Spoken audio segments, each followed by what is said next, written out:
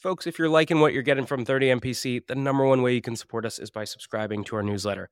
Every week, you only get 2 emails. On Monday, you get a content roll-up of everything that dropped last week. And on Fridays, I pick one topic and I personally write a deep dive on things like how to cold call, how to run a discovery call, or even how to hire an AE. So if you're liking what you're getting here, take 2 seconds, go to the show notes. You'll see a button to subscribe to our newsletter, or you can go to 30mpc.com/newsletter and do it there. We'll catch you soon. Cheers. Today's tip to optimize your sales day is brought to you by Boomerang. If you get an email and the action required on that email is going to take you less than 2 minutes to do it on the spot. It's not worth adding it to your to-do list, having to look at the item, remember what you need to do. That's going to take you more than 2 minutes anyway, so do it on the spot, get it off your plate. Now, we documented our best templates and tips to help you optimize your sales day with our friends at Boomerang, and you can get that documentation for free at the link in the show notes. Today's deal acceleration cheat code is brought to you by Pipedrive, which is a CRM built by sellers for sellers. The best way to drive your pipeline forward is to every single day pull up a list of all of your open opportunities and look at each opportunity by stage and think, what can I do today that will increase my likelihood of winning this deal? That's how you keep your ops moving forward in between meetings that you have on the calendar. Now, we documented 5 cheat codes that can help you cut your sales cycle in half with Pipedrive. There's a link in the show notes to steal them. Here's my secret to being a sales superhuman. It's auto reminders for everything. If I expect any reply from a prospect, I press Command H, and Superhuman pops it right back into my inbox if I don't get a reply in 2 days. That means if you handle an objection, if you suggest times for a meeting, or if you ask for cuts back on red lines, always create a 2-day reminder task and assume they will not reply. So if you want to follow up on time every time, you can get a free month of Superhuman by checking it out in the show notes. Today's prospecting tip is brought to you by Woodpecker. When you're sending a sales email, you generally want to avoid putting punctuation in the subject line. If you've got an exclamation point, it makes it seem like you're shouting at them, look at this amazing offer, and a question mark just smells salesy, so avoid punctuation. Now, if you want to steal my full sales cadence from my friends at Woodpecker, there's a link in the show notes for you to go get it and try it for free. Gong's going to help you run the 5-minute drill at the end of all of your calls today. At the end of a call, pressure test the prospect with 3 questions. Number 1, do you want to buy? If the answer is no, why set a next step at all? Number 2, when do you want to buy? If it's tomorrow, we got to move fast. Number 3, how do you buy? Based on the first 2 answers, I can now adequately decide if and how I set a next step. And this was stolen from the Gong 30MPC 90-minute masterclass, and you can steal it too in the show notes.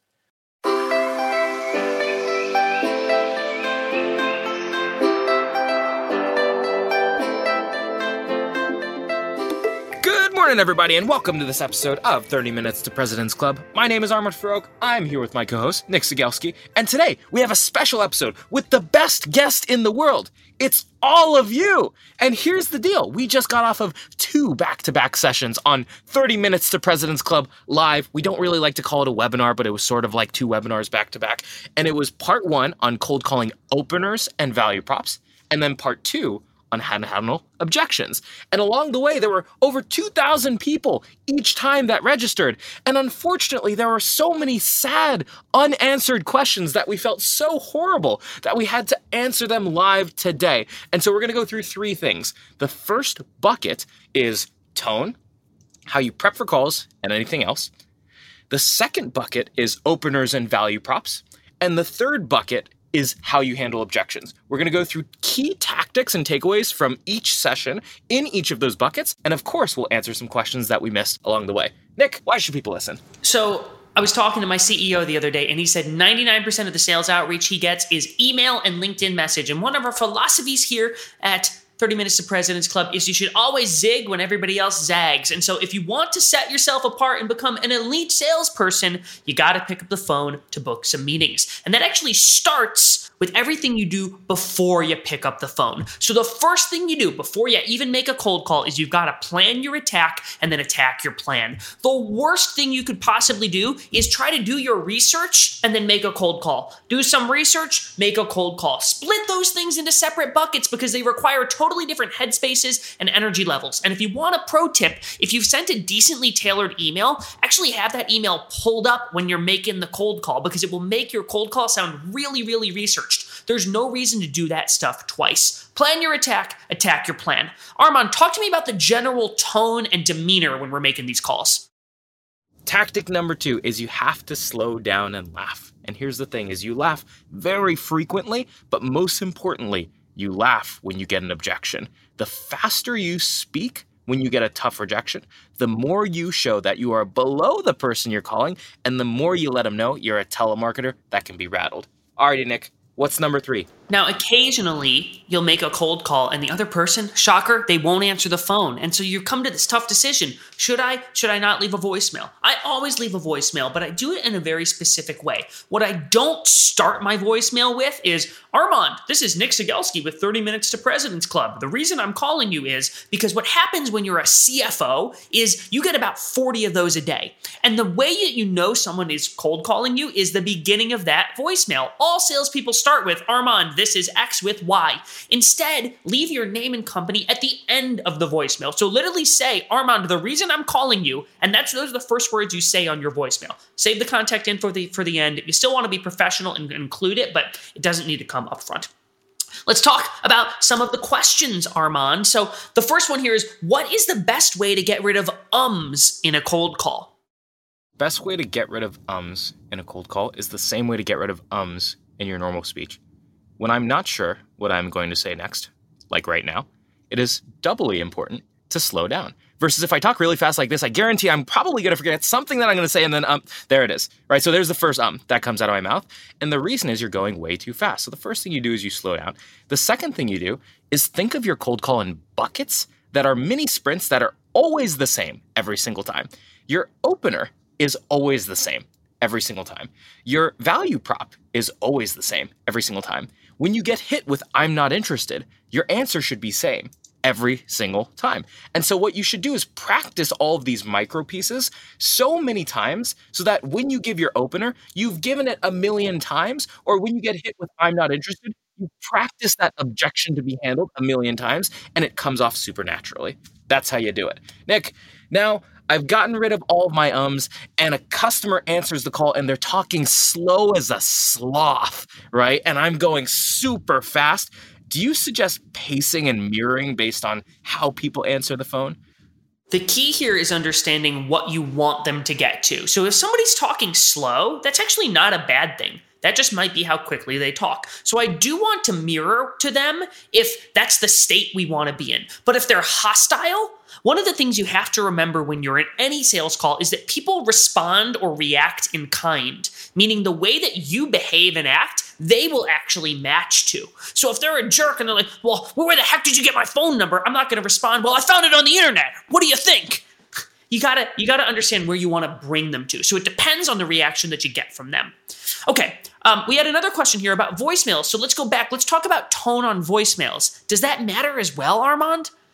Yes, absolutely. And so here's the thing is if you sound like you're giving a bunch of uptones, or you say like something along the lines of, Pave is a compensation management software, and I just wanted to get in touch with Nick, you are sounding like a telemarketer. Your voicemails should sound like you're calling a friend. And what mine usually sound like is like, Nick, we work with a couple of Sequoia portfolio companies.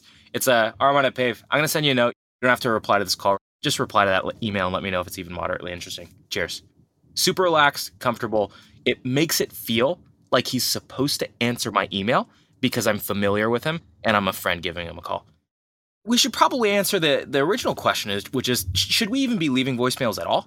It's a good one. I always leave a voicemail, even if it's a very, very, very short voicemail. In the beginning, when I've done my research and it's my fresh touch to a contact, I'm actually going to spend a little bit more energy on leaving them a substantive voicemail where I include all of the tailoring that I've done. But later in the process, when I'm on like my third or fourth call, there's not as much return on leaving a longer voicemail. So I'll make them very quick. My voicemail literally might be, Armand, this is Nick with 30 Minutes to President's Club. Give me a call when you get a minute, please. Thanks. Boom.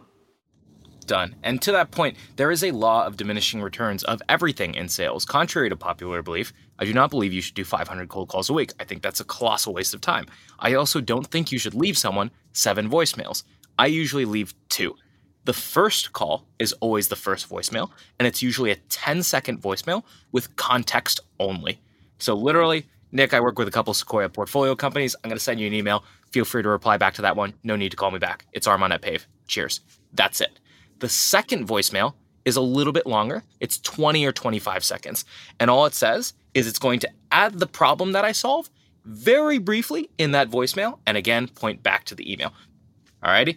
So Nick, last question here on the topic of everything before the call and in between the call, tone, prep, everything else is, do you have any tactics for this weird pandemic world where people are working from home? How do I actually get people on the phone in the first place? Pick up the phone and call. That's part of the job. I don't really have an answer to it. It's like, I think people make excuses to not actually pick up the phone and call. And the reality of what you need to accept is a phone call and a voicemail that are good, they can be effective without the other person actually picking up the phone. So a lot of reps will say, oh my gosh, I made 25 cold calls and I only talked to one person. What a colossal waste of time. But what they don't recognize is that by virtue of calling and leaving a voicemail, they're actually strengthening their other touches. What Armand's talking about in that voicemail, he says, hey, I sent you an email, no need to reply to this call. He actually is forcing that person to then go look at his email. So don't think just because people aren't answering, it doesn't mean your messages are having an impact. Yeah, here's the thing is this is very similar to the question of should I try to time my dials at a certain time of day? And my answer is absolutely not. And the reason for that is if you try to plan a 5 a.m. or a 6 a.m. dial blitz and then a 4 p.m. dial blitz and then a 12:30 p.m. dial blitz, you never allow yourself to get into any sort of rhythm. And the key thing with prospecting is doing a little bit every day, first thing in the morning, so you do it and you get it out of the way instead of trying to time it so that by the end of the day you're exhausted. What I recommend doing instead is do your prospecting every morning for an hour. Do your dials in the morning for an hour every single day. And then if you want to mix up your dial times, sprinkle in twice per week, every single week on the exact same days, 2 afternoon blocks. So I'll usually do a Tuesday and a Friday afternoon dial blitz just to switch up the time zones from time to time. So I'm calling people at different times, but it's not screwing with my rhythm every single day. Alrighty, so enough about before the call, the tone, the voicemails, what have you. Now we're actually starting a cold call. So everything on openers and value props. Nick, first tactic, what do we got? You know I love my permission-based opener. I always open with, Armand, this is Nick Cegelski with 30 Minutes to President's Club. I know you didn't expect me to call you this afternoon. Do you mind if I take 1 minute? I'll tell you why I'm calling, and then you can tell me whether or not it makes sense for us to speak.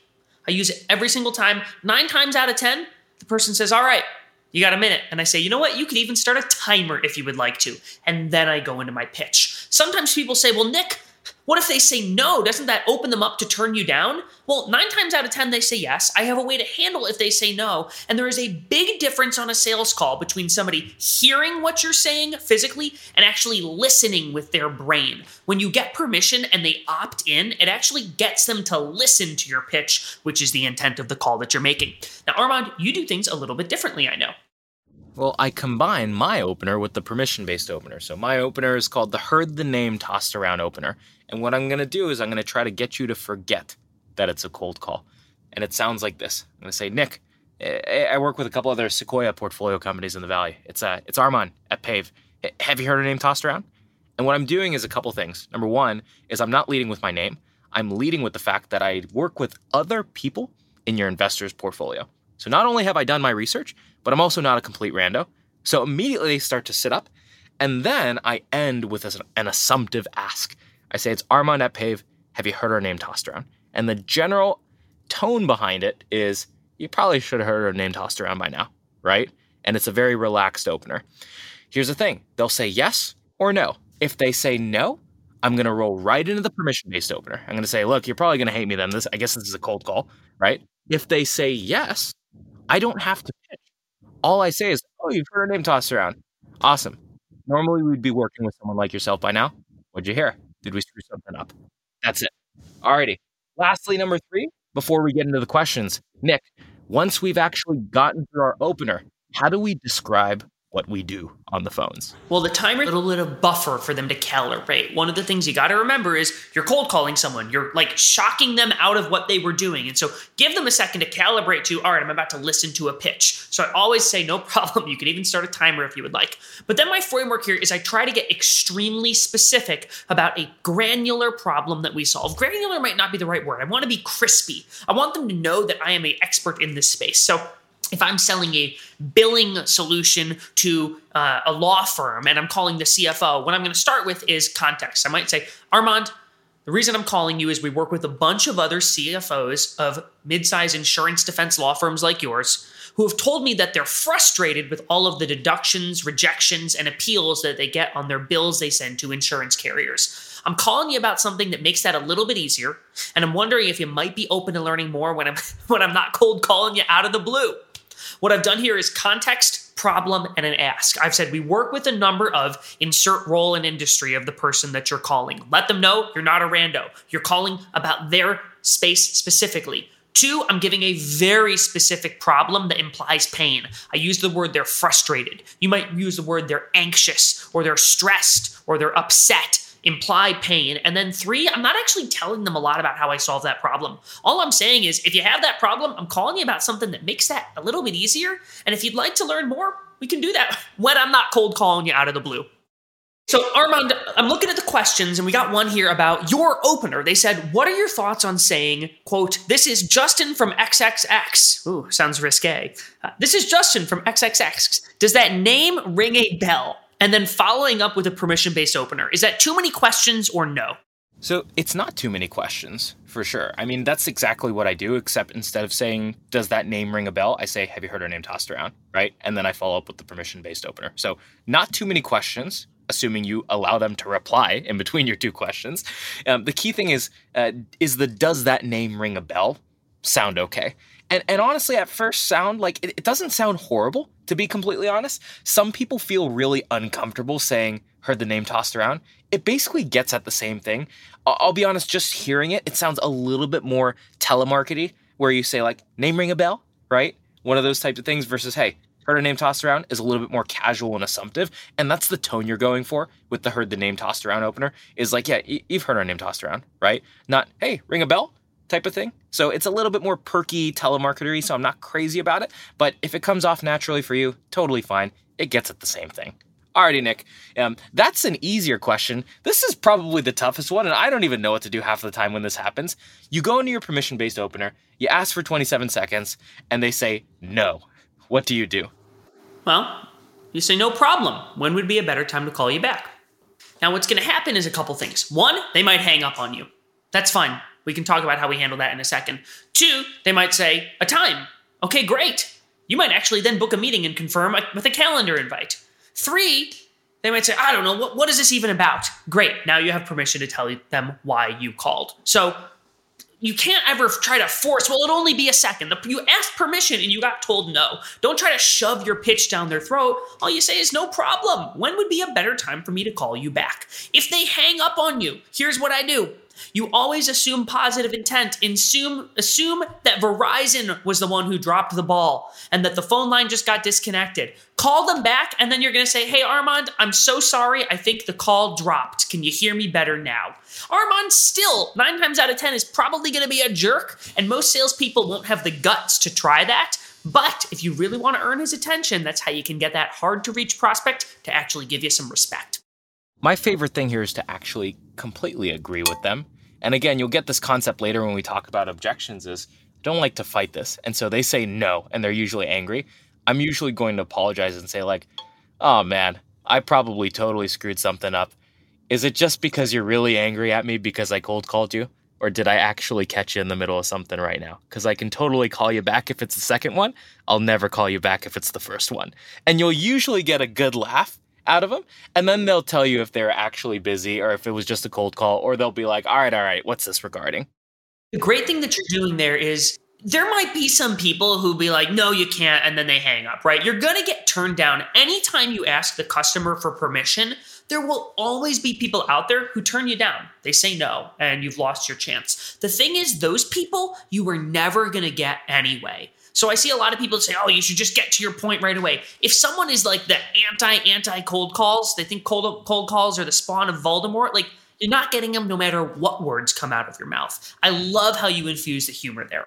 So another one we've got here is after you give your great opener, and then they interrupt you and they say, wait, who is this? Do you jump into the meat or do you ask permission again? Yeah. So at the end of my opener, usually I'll say, it's Armand at Pave. Have you heard her name tossed around? And what's not good is if they say, wait, who is this? The thing to not do is to literally just be like, Nick, we work with a bunch of Sequoia portfolio companies. It's Armand at Pave. Have you heard their name tossed around? You do not repeat the same opener again because they remember the tone. They just don't remember what you said. So usually what I'll say is I'll make a joke out of it. I'll say like, it's Armand at Pave, like pave a sidewalk. Come on, you heard her name tossed around? No? Not ring a bell? Right? And that'll usually be like, come on, I'm joking around. I just repeat the last part. And I'm, again, sort of brushing shoulders with them buddy, and being like, hey, you've heard our name tossed around, right? Oftentimes, the reason you'll get that question is if you think about how somebody like picks up the phone and answers, sometimes the phone isn't even to their ear yet. And so they literally don't hear the first part of your question. So you've got to sort of learn the timing side of it. And you'll know when you need to repeat in full versus you can even say, well, how much did you hear of what I said? So that's a good one. All right, Nick, so we've talked about everything from when people say no to the permission-based opener to if you give a great opener, but they don't even remember who you are, what do you do? The last one to wrap this one up is, let's take it all the way back to the beginning of the call. How does this stuff change if you've gotten in touch with someone before? Or in other words, you know it's like a closed lost opportunity or a meeting that you had that's a follow-up. Now what do I do? I love naming my follow-up tasks the words that I'm going to say when I follow up with Armand. Here's an example. I cold call Armand and he says, Nick, I can't talk with you right now. I'm about to eat a pepperoni pizza. And then he hangs up on me. What I'm going to do when I call Armand back the next week is I'm going to say, Armand, you and I last spoke on February 23rd and you told me you had been about to eat a pepperoni pizza. I have no idea if that conversation rings a bell or not. And what I've done here is, this is very important. I use the exact words Armand told me. I don't say, yeah, you said you're about to munch on some pepperoni and cheese. I say exactly what he said to me because that triggers something in his head by saying, oh, wait, that's the language I use. This person has talked to me before. And they're going to respond. They're going to say, wait, yeah, I think, wait, who is this? And then you roll right into either your heard the name tossed around opener or your permission-based opener. But it's a fantastic way to get somebody's attention. That's why even if you get hung up on, any information you can get off the call, hang on to, write down, and use it when you approach them again. Beautiful. Alrighty. So we've finally gotten through all of our prep. We've opened with good tone. We have crispy problem propositions. And now we get hit with an objection. And what do you do when you get hit with an objection?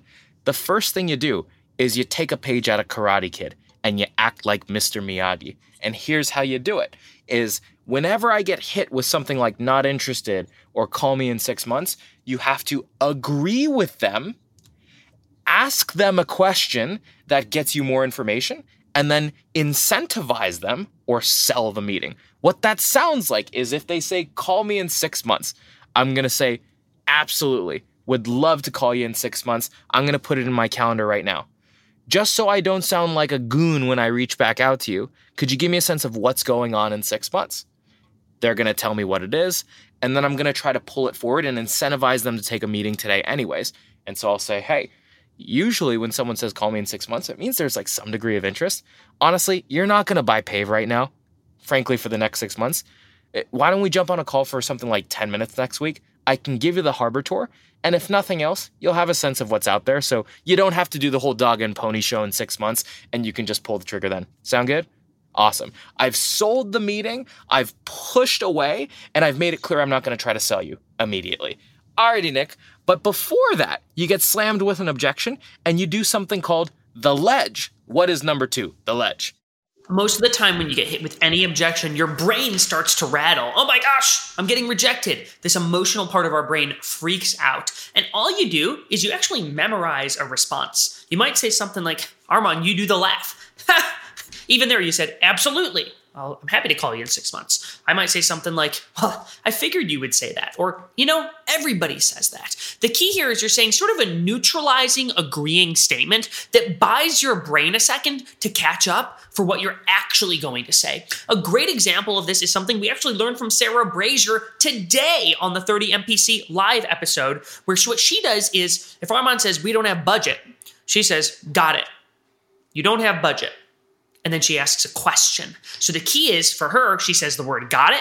She repeats the last couple words that Armand says to show she was actually listening and implies, I want to learn more. And then she asks a calibrating question. So the key here is don't try to fight the objection right away. Neutralize first and then seek to understand before trying to be understood. Now, sometimes we're going to have prospects who aren't so happy that we're seeking to be understood, and they get aggressive. And they might say things to us, Armand, like this question here, which is they say, how did you get my phone number? For this one, you have to be disarmingly blunt, okay? There's no Mr. Miyagiing here. It's just being straight up. And so I'm going to say, oh, well, I don't know what secrets you got here, but I would love to take a page out of your book if you've never been cold called before. I got your number on a program called ZoomInfo is in our CRM. I can totally take it out, but I guess so I make sure that no one calls you again from here. Could I get 27 seconds to tell you why I called, and then you can hang up on me then, and I'll take your phone out of our list? Sound good? So again, I'm just going to agree with them, make a joke out of it, and ask for permission, and incentivize to them to at least hear me out, and then hang up on me afterwards. All right, Nick. So now we know that we've secured their phone number on some sort of whatever lead finding software. And now they say, you know what? You shouldn't have called me in the first place. Nick, why don't you just send me an email? Now what do I do? Same framework. You do the Mr. Miyagi. No problem. I would be happy to send you an email. You're the first person all week who's actually asked me to do that. So I want to make sure that I get this right for you. I actually sort of play up the fact that I'm going to do some hard work on your behalf, Mr. Customer, so that I can put something together that's actually really compelling for you. Like, what would you like me to put in that email?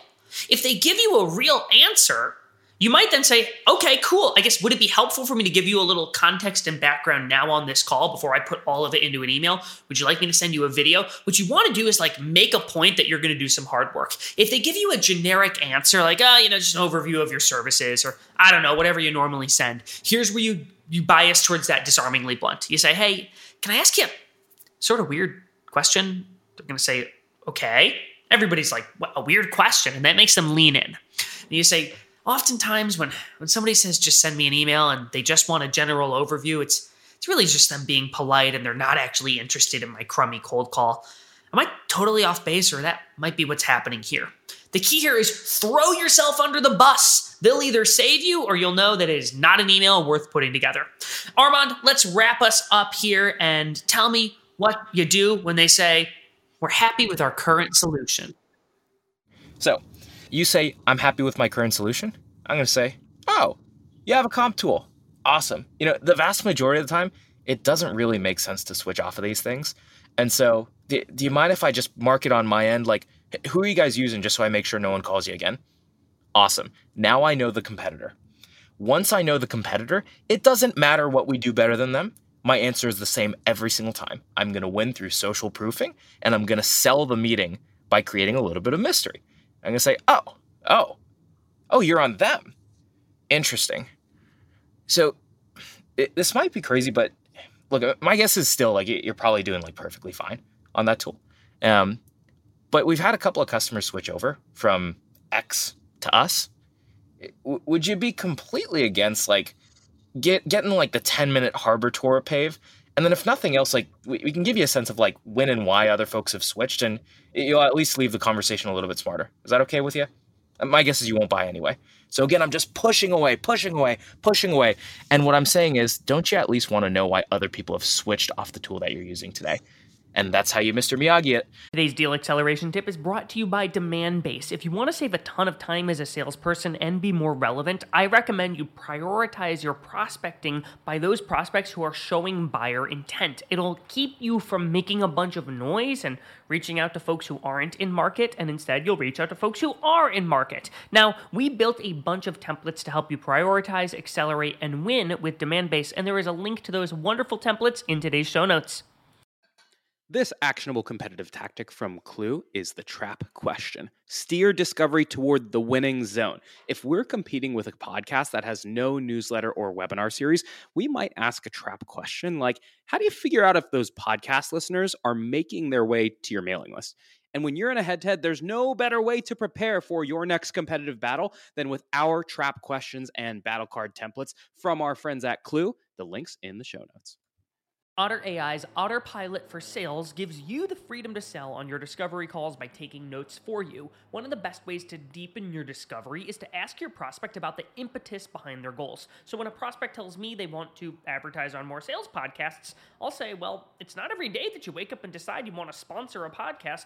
What's causing you to even explore this in the first place? Now, we put together the ultimate discovery checklist with our friends at Otter AI, which you can get for free at the link in the show notes. Alrighty, Nick, we went through the tone. We talked about slowing down, planning your attack, attacking your plan. We went through openers and value props, the permission-based opener, the heard the name tossed around opener, your crispy problem props. And then, of course, lastly, we talked about being Mr. Miyagi as you step towards the ledge and making sure you don't immediately react the moment someone hits you with an objection, but you slow down, you mirror, and you ask them a question. And Nick, the last thing we need to do is we need to now tell people, now that we've helped them on the phones, how can people help us out today? If you did not join our 30 Minutes to President's Club live sessions, it would make me a very happy young man to see you register for the replay. We're going to give you the link to the replay in today's show notes. Go check them out. They were a lot of fun. We had the wonderful Jason Bay and the wonderful Sarah Brazier helping us out to master the art of the phones. Thanks for listening. We'll see you next week on 30 Minutes to President's Club.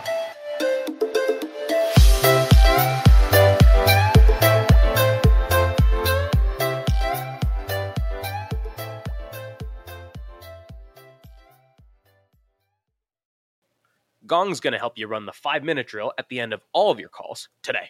At the end of a call, pressure test the prospect with 3 questions. Number 1, do you want to buy? If the answer is no, why set a next step at all? Number 2, when do you want to buy?